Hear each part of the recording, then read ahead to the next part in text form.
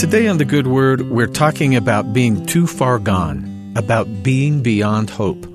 Can someone be beyond hope?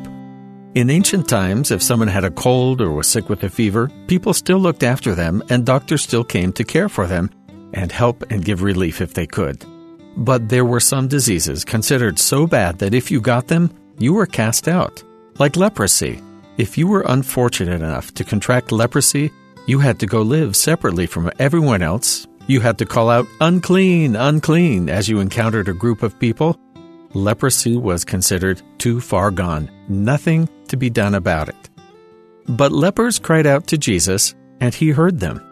Not only that, he went directly to them, he spoke with them, he touched them, and he healed them. Nothing was beyond his power to heal, and no one was ever too far gone for him to heal them. Spiritually speaking, it's the same.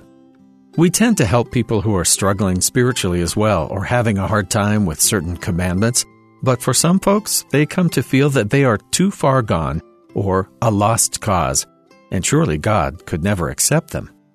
But just as Jesus was open to conversing, holding, and healing those with physical ailments, he's equally open to conversing, holding, and healing those who might be considered hopeless or too far gone spiritually.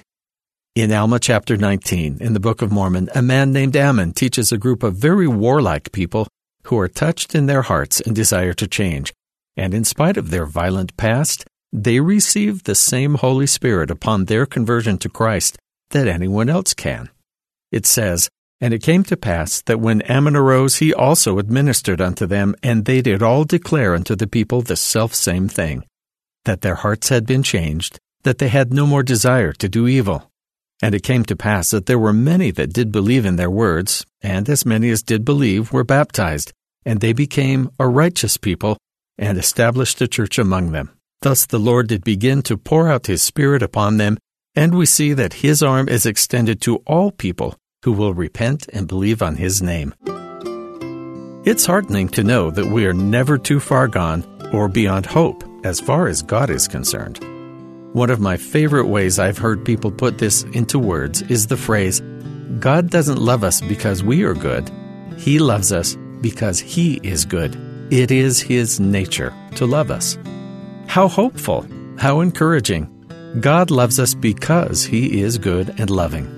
He doesn't love us less or more depending on our actions. He can help and heal us if we follow him and open our hearts to him, but he has loved us all along, whatever our actions and our circumstances. Again, what could be more hopeful than to know that with God, there is no such thing as too far gone or beyond help? And that's the good word.